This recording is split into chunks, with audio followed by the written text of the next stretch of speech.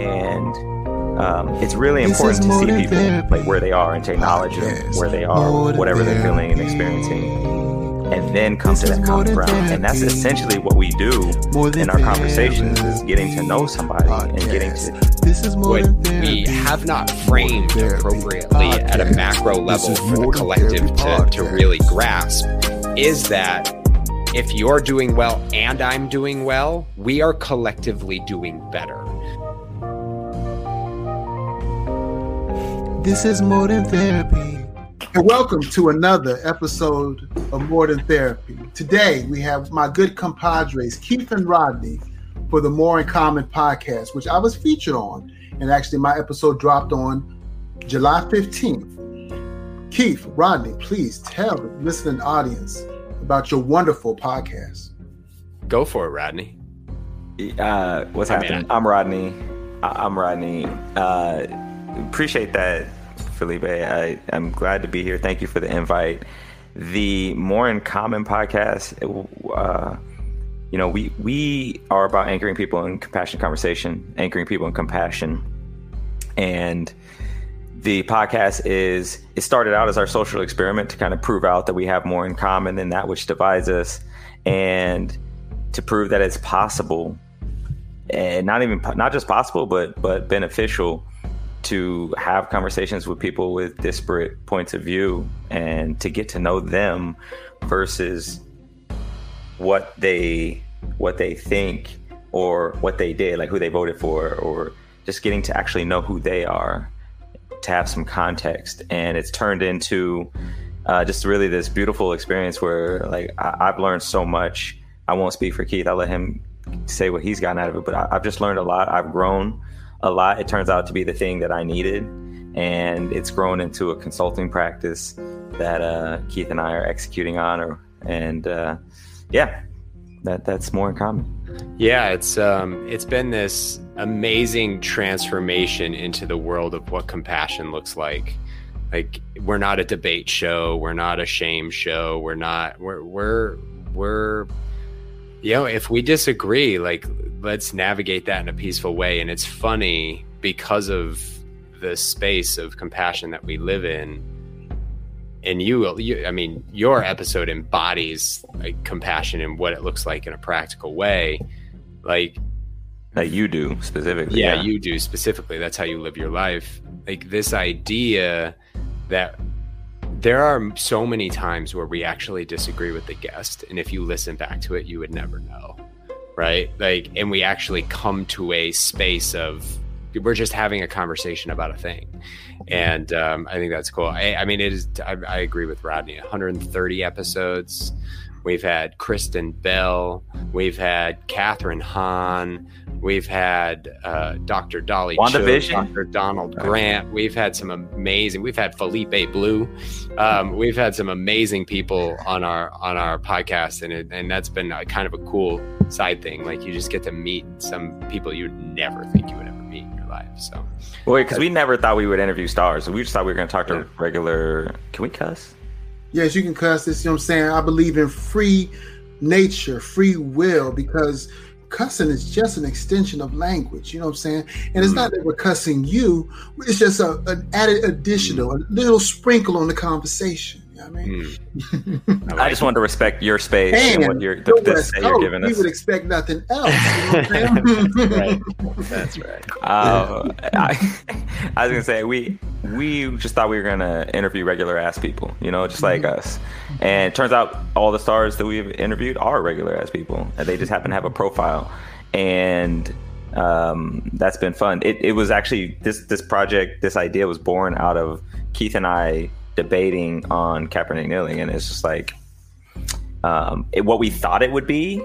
We thought we would be sitting and debating with people and like teaching people how to debate, and then we just kind of naturally let it evolve into what it is, and it's getting to know people. It's what we do.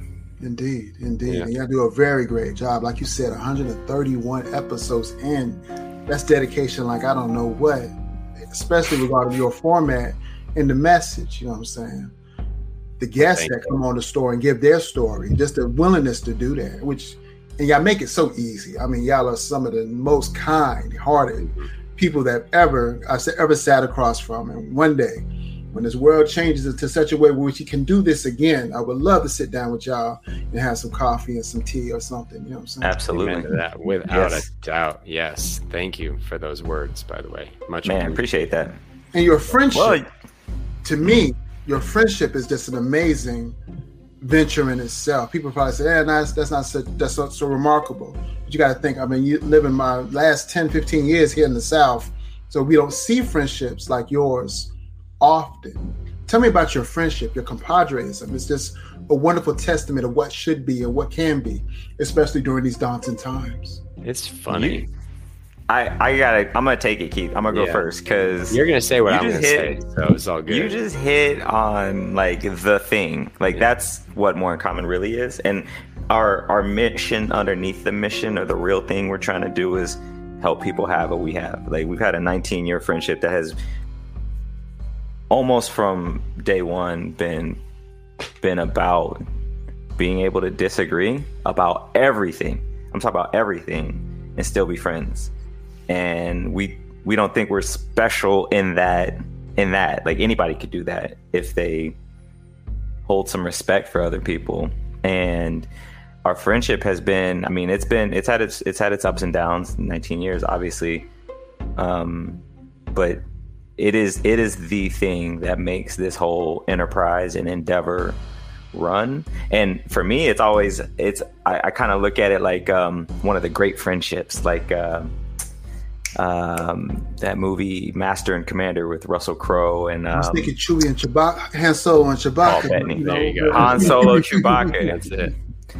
Yep, Keith does a good Chewbacca. Yeah, Anakin and Ben Solo. I mean, Ben Kenobi. You know what I'm saying? No, and it's funny because you say most people would say that's not unique or so, and like that. I mean, some would say that, but here in North Carolina, South Carolina, like Mississippi, Georgia, we said that. We've said that for 18 years. Like, so we have a brand coach that we've been working with. Shout out to Rich Keller and his one word.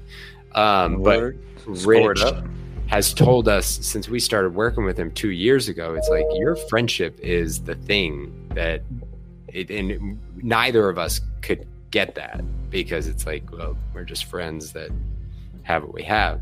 Right. And I think it's taken us some time to really grasp how special that is. And when you look at the history, I think it was like 3 months into our friendship, I have no idea how it came up. It was 2002. And we started talking about gay marriage in the gym. It was in the political spectrum. Yeah, like we were talking about, and this is at a time where gay marriage is, it's being voted on for its legality. I mean, you got to remember, gay marriage doesn't become legal until 2011, 2010. So this is 2002. And Rodney and I came at it from very different points of view. And we end up having this conversation over the course of years, never with the intent to change the other person's mind, certainly with maybe some frustrations at time. But at the end of the day, we were just friends talking about ideas. We weren't ideas trying to find friends. And in that, we have just been able to navigate every bit of conversation because we ultimately have respect and compassion for one another in a way that, we try to replicate with other people as well. And we just mutually give it to one another. And it's forged a friendship that has lasted. I mean, I live in Ohio. He lives in LA. I've lived in Chicago. He's lived in Indiana. Like, I've lived in New York, and he's lived in, like, we've been all over the place, and we've still maintained the strength and core of what that friendship is. That's a pretty legit scroll bar, though. It is. I was just like, oh, what's got a ticker? What? We got to upgrade, Keith. We got to upgrade. Yeah. That's what's I think to the theme of of where we are, more than therapy. This is for me, the journey has been about largely accepting myself, so that I could accept our friendship and what we're trying to do. And trying to get people to see that compassion can just wash away so many of these issues. It's not about us, but our friendship can be the the hallmark or the thing that people could look at and be like, oh, I want that. Like, to your point, like a lot of people don't see where you are. People don't see this kind of friendship. And maybe even here, like it happens in LA, but I don't know if you see it a lot. I don't know if it's common, and I don't know if it's common in Cleveland. I would doubt where you are, Keith. It's not Cleveland, or it's common, yeah. Mm-hmm. And why not? Like, why isn't it? And there's a lot of answers to that. It speaks to the point when I was on your podcast. I mean, and just one of the, I guess the mantra of it, we have more in common than what we have different about us. And the only thing that separates us in most cases, as Keith and Rodney know, is the color of our skin. We judge each other from a distance just based on what we see. I see you from 360 yards out. I've already made a determination of who you are based on one thing. Mm-hmm. That same person you're looking at could have all the accolades in the world. And if their skin was just a different color, they would get that much more respect. You know what I'm saying? Yeah. And it's funny because we have a mentor. She's Black, and one of her best friends in the world is white. And she said to us one time, like, we've never even talked about race, and we're best friends. Right. So that was kind of one of those key moments to understand how special the friendship and relationship we have is. And, you know, that bias, that judgment that causes us, it's getting worse. Right. It's like all you have to do is say something, and then it's like, I know who you are, you know, and I know who you are. Create this tension amongst them. And I mean, I'm not immune to the sinkhole of the psychological experience that is human nature, right? But you know, we only hope that we can demonstrate that you don't have to live it. You can be more than your instincts sometimes. Indeed. Regarding the things that we're seeing, I mean, it's like we're having more issues regarding race in any given time in my history on the planet. I've been here a little bit longer than y'all. What have y'all noticed? What trends are y'all seeing?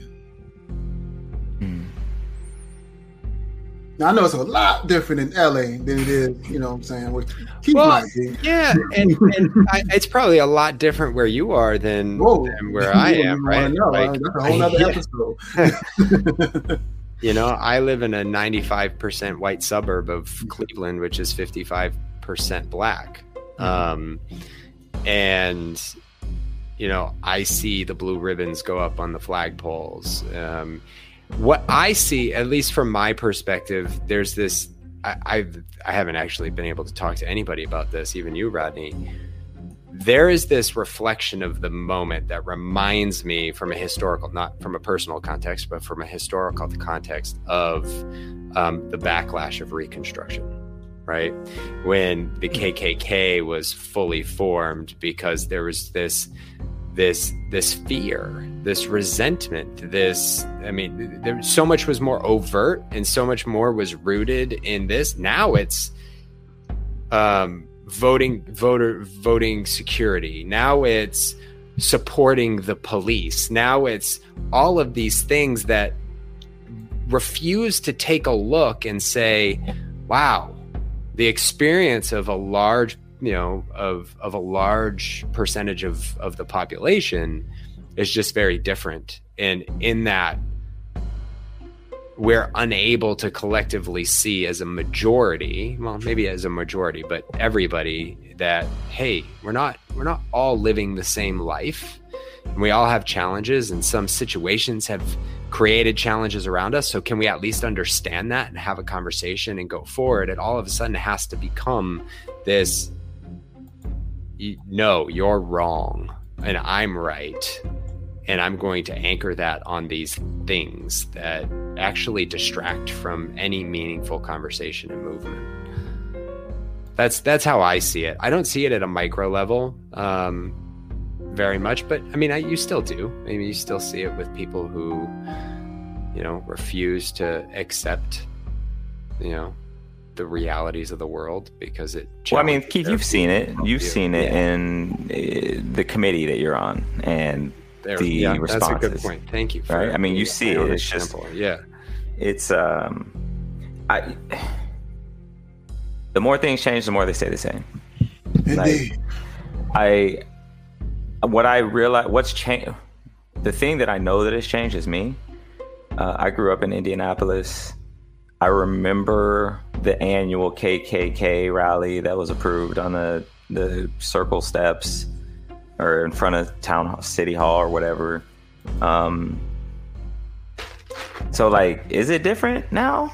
I don't think it's ever gone away. I don't think it's different from 400 years ago. I think it's just, it looks different on the surface, and a lot of that has resurfaced. And then on the other hand,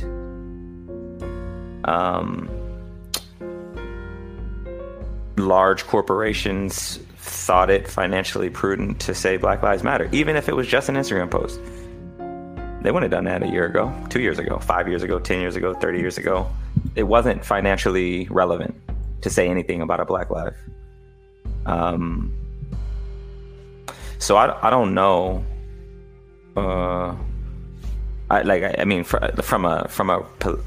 And then things are happening, right? Like I think there've been a couple cities or municipalities that have at least attempted to pay reparations to Black folk. There are other conversations happening about it, but then for every conversation, there's probably, to Keith's point, 10x whiplash. There's still whiplash from having a Black president. There's whiplash from having even a female presidential hopeful, or a woman hopeful president. I think there's a lot of backlash from the established authority. So I don't know. Like, what am I seeing? I'm seeing a lot of the same and new. Yeah, I think that's a non-answer answer. One of my favorite things, though, that you just called it out, Rodney, that you've called out for a while, is that vast difference of business response, right? Like, it doesn't matter what a business actually thinks. The fact that they think it is economically more feasible for Nike to do a Colin Kaepernick ad campaign, which boosted their sales like 17% at the time. That type of economic response is the difference. Like, that is the fundamental, and I'm thinking that more from an optimistic standpoint. Companies coming out and having to do doing these diversity and inclusion exercises, giving voice to Black employees, really at least making an effort, because it is not economically feasible. Rodney, you've said it 100 times. If it were more economically feasible to come out and say Blue Lives Matter, businesses would do it. That'd be what happened. Right?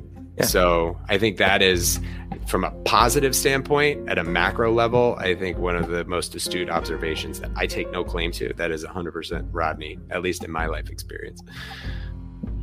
Which the other thing I'll add, because I want to ask you, Felipe, but the other thing I'll add is I have had in the last 7 months conversations in a large company that I work for that I would have never, ever, ever anticipated.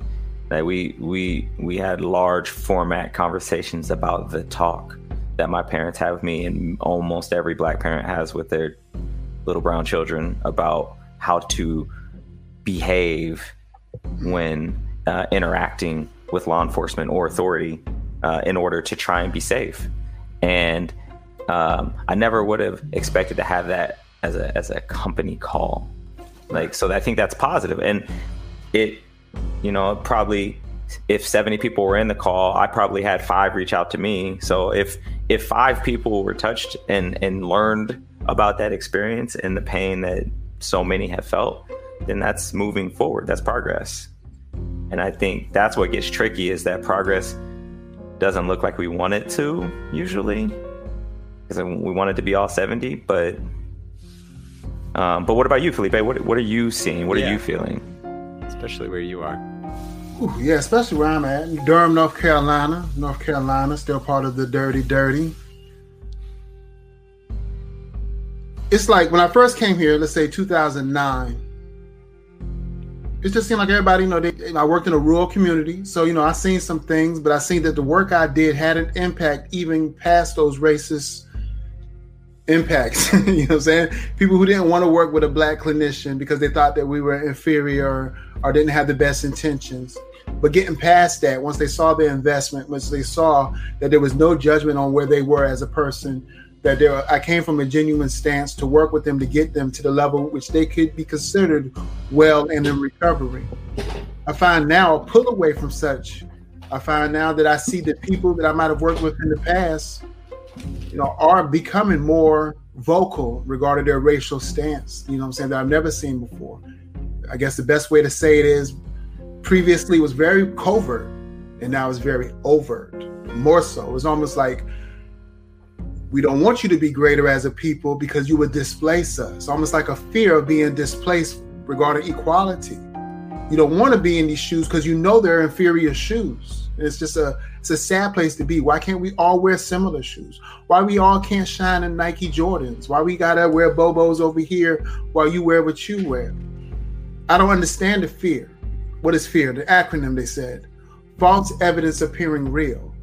Like your podcast says, we have more in common. And that means to me, we have more in common than what we have not in common. And that if we were on equal footing, imagine how much more common we would be. You know what I'm saying? If we have the same access to education, the same access to housing, the same access to the credit rating that gives us adequate housing, you know what I'm saying? No redlining, you know what I'm saying? No trying to suppress the vote. If we was all able to play at the table at the same time, I think that we would all realize the fact that we have more in common than we have differences, and we'll have such a much more economical balance. I think a lot less crime, more social equality across the board.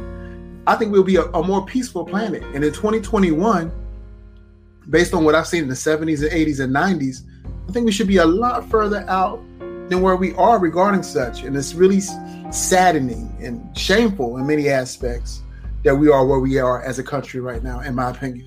There's so yes, socially and technologically. I mean, where are my flying cars? Where's my teleportation? Where's my real hoverboard? I was promised things in movies, and I have not seen it. I want the great. No, but I kid. But you're right, socially, and I think you hit on something like the idea of more in common. Keith and I did not consciously do this, but this is very much what the conversations have turned into. Is there's this, I'm going to call it a dangerous thing that can happen where somebody feels a certain way. I feel like I've been wrong because I'm Black, and somebody might say, yeah, but we're the same. We're the same, bro. Without acknowledging that, I just had something really shitty happen. And it's really important to see people where they are and to acknowledge them where they are with whatever they're feeling and experiencing, and then come to that common ground. And that's essentially what we do in our conversations, is getting to know somebody and getting to just hear them. People just want to be heard. You ain't got to agree with them. Just ask the question, sit back and be like, next question. Keep going, keep it moving, and common ground will find itself. But that validation part is super, super important. Skipping that step, I think, makes things worse. Yeah, and it's funny. There's you talk about fear and it appearing to be real, and we like certainty, right, as people. And so certainty creates this false idea that social constructs are certain. Capitalism is a good example. And we can discuss the merits of free market capitalism and what the ideal system is and how it all plays out, and there's so much complexity in that conversation. But at the end of the day, we have this belief that capitalism, democracy, they're certain, but they're certain under the expectations that we have them. And I think a lot of people have the expectation of zero sum. Right? If you have, I don't. If I have, you don't, but that's okay. That's scarcity mindset. And so what we have not framed appropriately at a macro level for the collective to really grasp is that if you're doing well and I'm doing well, we are collectively doing better.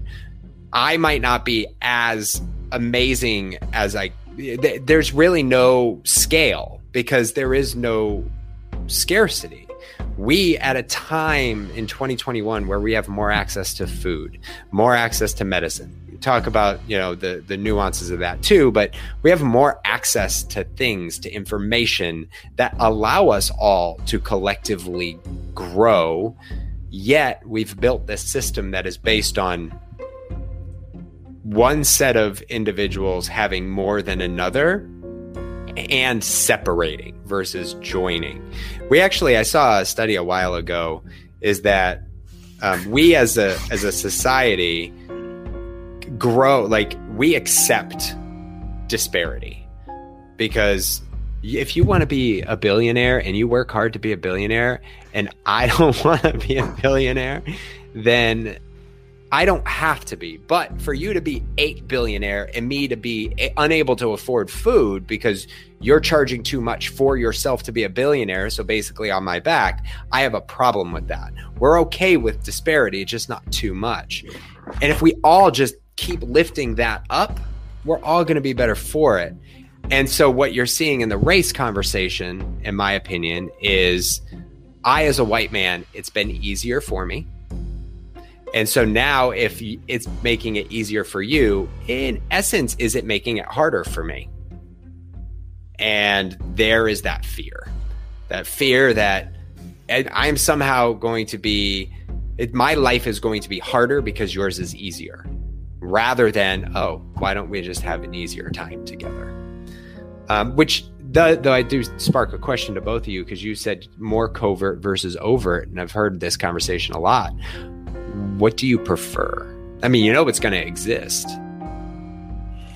I prefer for it to just be out there so we can deal with it effectively. Yeah. Or I believe in, if there's a problem, there's an action plan to address the problem. Whether or not you want to come to the table to address the problem. Hey. So yeah, I'd rather it be, but like I said, I mean, it feels funny when it's just totally in your face that you would think, because you think, and it being overt, you weren't so much aware of it, just going about your business. If you don't see it, you don't really pay attention to it. If it doesn't impact you, it doesn't. But then you see all the media coverage regarding it. You see all the stuff in person, you know what I'm saying? Like he said, Rodney said, with the KKK representation on a yearly basis in his neighborhood, his environment. I mean, that has to be daunting. Something you would not think would happen in that part of the country. We expect it all day in North Carolina. We expect it all day in South Carolina. We don't expect that in the Midwest. Where they do that at? Well, obviously they did it where he was at. And it's scary that it's that prominent in this country. What did they say? 100 and something years after slavery supposedly ended, 40-something, 60-something years after supposed civil rights was instituted, right? 100 years maybe after Jim Crow. 55. Okay. Yeah. I always like to put that out there because Jim Crow technically ended in 1965, right? And then the Voting Rights Act really kind of squashed it. If you were born in the 50s, you were a teenager almost at that point, right? You're formative. So that's crazy. That's a generation. That's bonkers to me. Almost just a half a century ago. I would prefer for it to not exist, period. I don't like either, to be honest. I was just in North Carolina. Actually, I was in Outer Banks, and we flew into... You didn't come see your boy. Oh, my goodness. I didn't come see my boy. Traveling family. But we will make that happen, though. That vacation. We flew into Norfolk, and then drove down to the Banks. So both in Virginia and in North Carolina, I saw Confederate flags right off the freeway, the highway. I don't know what y'all call it out there. The street where you can go fast. That one. Those highways. I saw those Confederate flags. And yesterday we had a conversation with somebody about the body's response to things. And I'm driving, my daughter's sleeping in the back. I tensed up. And my wife was asleep too. And when she woke up, I was like, "Oh, you got to miss that nice Confederate flag welcoming us to this part of the South, or to the Confederacy." She's like, "Is North Carolina Confederate?" I was like, "Interestingly enough, they weren't, and then they were." And it's just the feeling from that point on. Like I'm always on some kind of guard, but that heightened it, and so I don't like that feeling. Yes, I would rather know for safety, like, okay, like that dude's got a swastika on his forehead. Probably not gonna go talk to him. But like the covert is as dangerous. And I've had issues with that, and there's historical issues with that. So I don't know. It's and then Keith, you mentioned the scarcity. I want to point out that, like, while we talk about in the Western world and white black, like if you go over to the East, Chinese, Japanese, like this happens. It's not just a white thing. Like, yes, Europe colonized much of the world. China and Japan like have some terrible issues with this. My family's from the Philippines. They've been colonized by everybody and their mama, and like tons of issues off of that. And this back to More in Common. This is very much a human issue. Now, I experience it as a black man in the U.S., not as a right. So but from a global context, this exists. It's colorism, all that is there.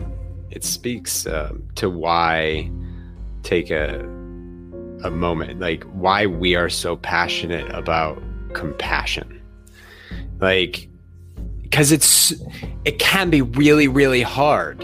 A friend of mine, and I'll use this story because I think it kind of softly represents the point, even though it's a heavy story. Has a friend who was recently shot and killed in LA, and this friend of his used to be in gang. He used to be a banger, and he's tatted up and all of that stuff. Hasn't done it in 10 years. He now has 5 kids. He has prospects. My friend recently talked to him like a week prior to him dying about his hopes and his dreams and his aspirations of life that really changes the narrative of what you see on the surface.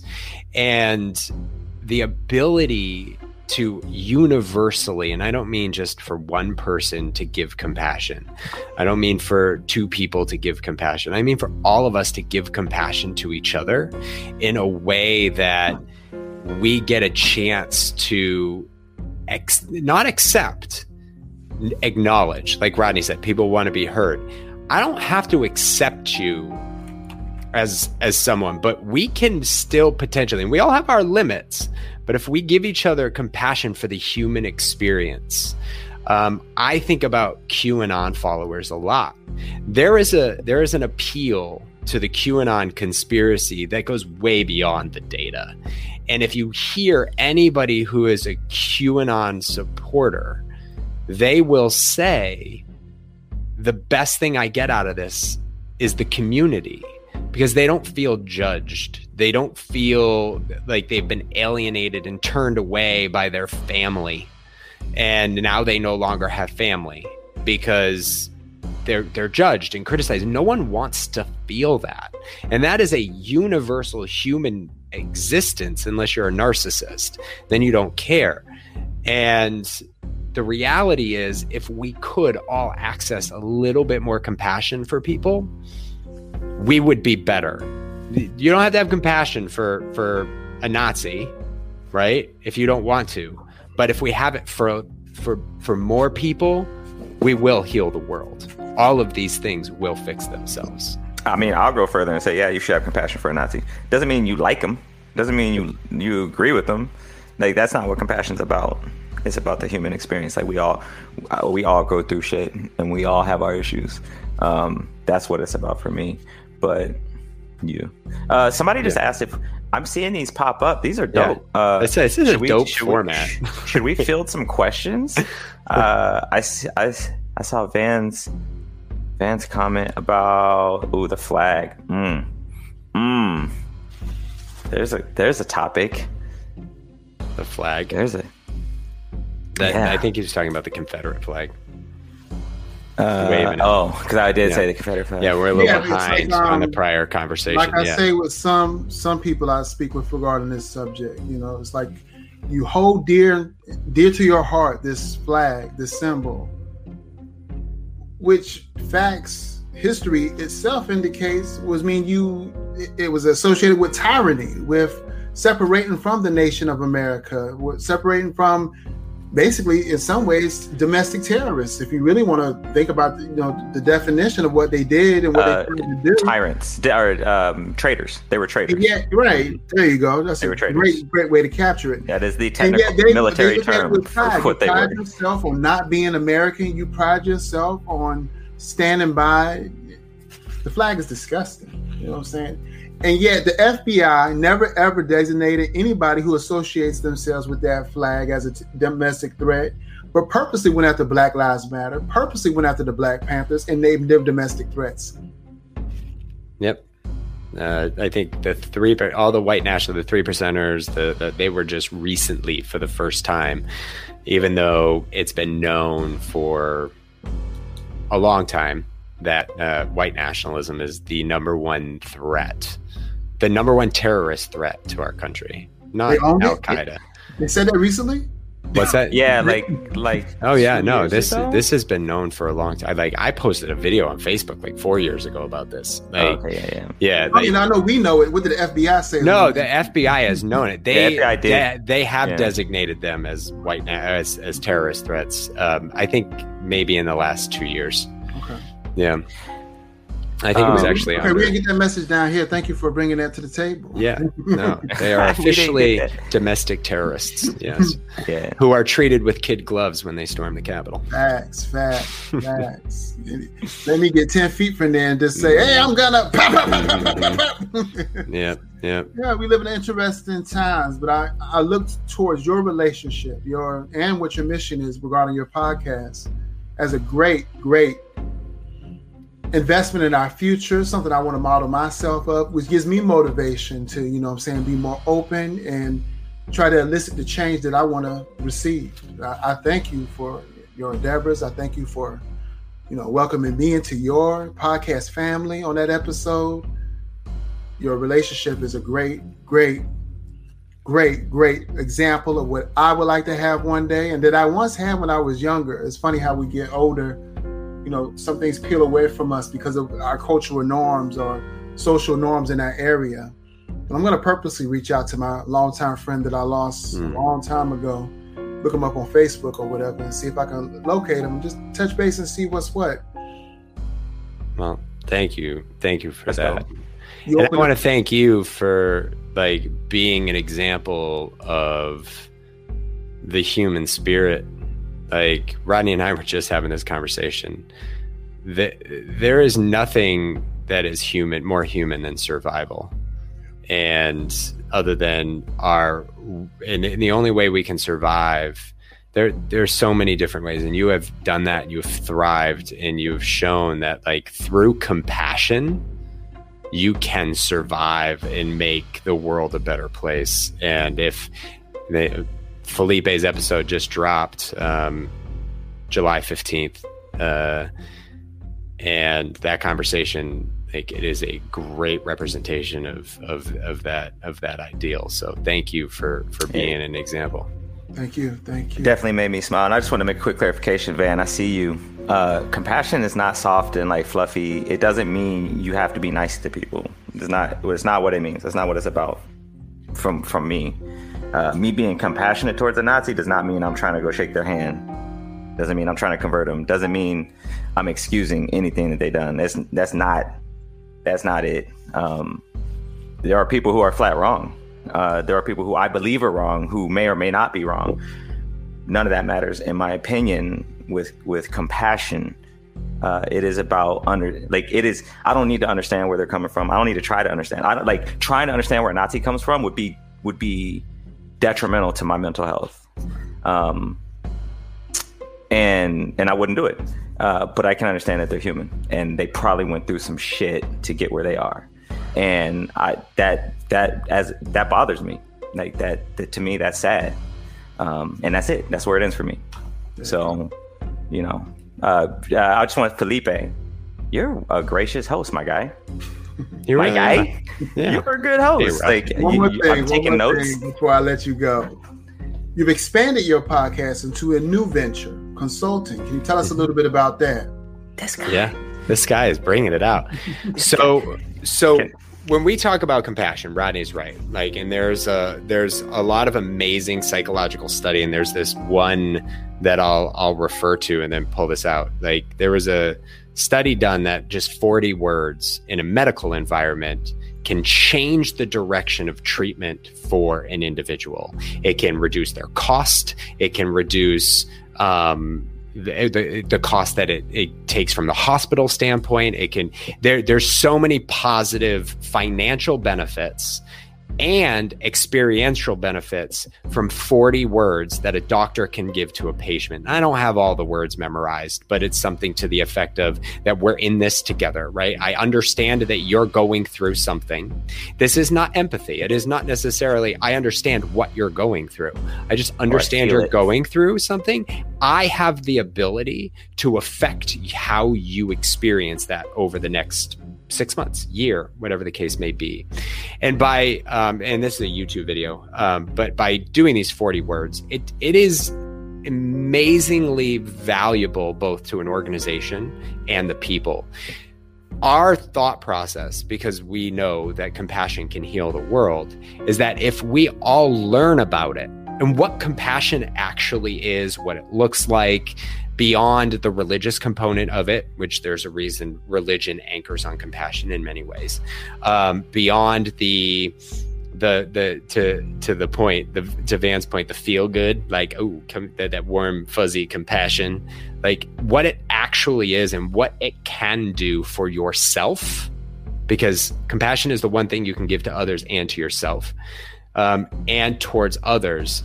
As an organization, if you have an environment that is promoting compassion between employees, from bosses to employees, you are going to increase your profits. Your people are going to be happier. They're going to be seen, heard, and valued more. And as a result, your organization is going to thrive. So what we do, and we've boiled this down to a 4-step MORE approach, that's MORE. If we boil it down to how we actually give compassion, then you as an organization have the ability to implement that on a regular basis and change the way your organization operates for your people. So that's what we're bringing to companies. It very much fits into this world of the DEI, diversity, equity, inclusion conversations that are happening. We very much fit into the inclusion part of the conversation to say, that there are some tangible things you can do to address inclusion, left, right, and center, because everybody feels like, it's just them being excluded. And there's a lot of things, there are some very tangible things that can be done, which are then going to benefit your diversity efforts, if you have them, or if you want to have them, or if you want to talk about equity. But if you don't start with some kind of a base, some kind of a foundation, you don't get to that table. And somebody like me is going to say something like, like white fragility, or, you're in your feelings about this, but here are the facts, and somebody's not going to be able to handle that. And there's not going to be a framework for us to get together on it. So that's what we build, is that framework, that scaffolding. Indeed. Yeah. Well, thank you for all that you do, all that you've done, all that you will continue to do.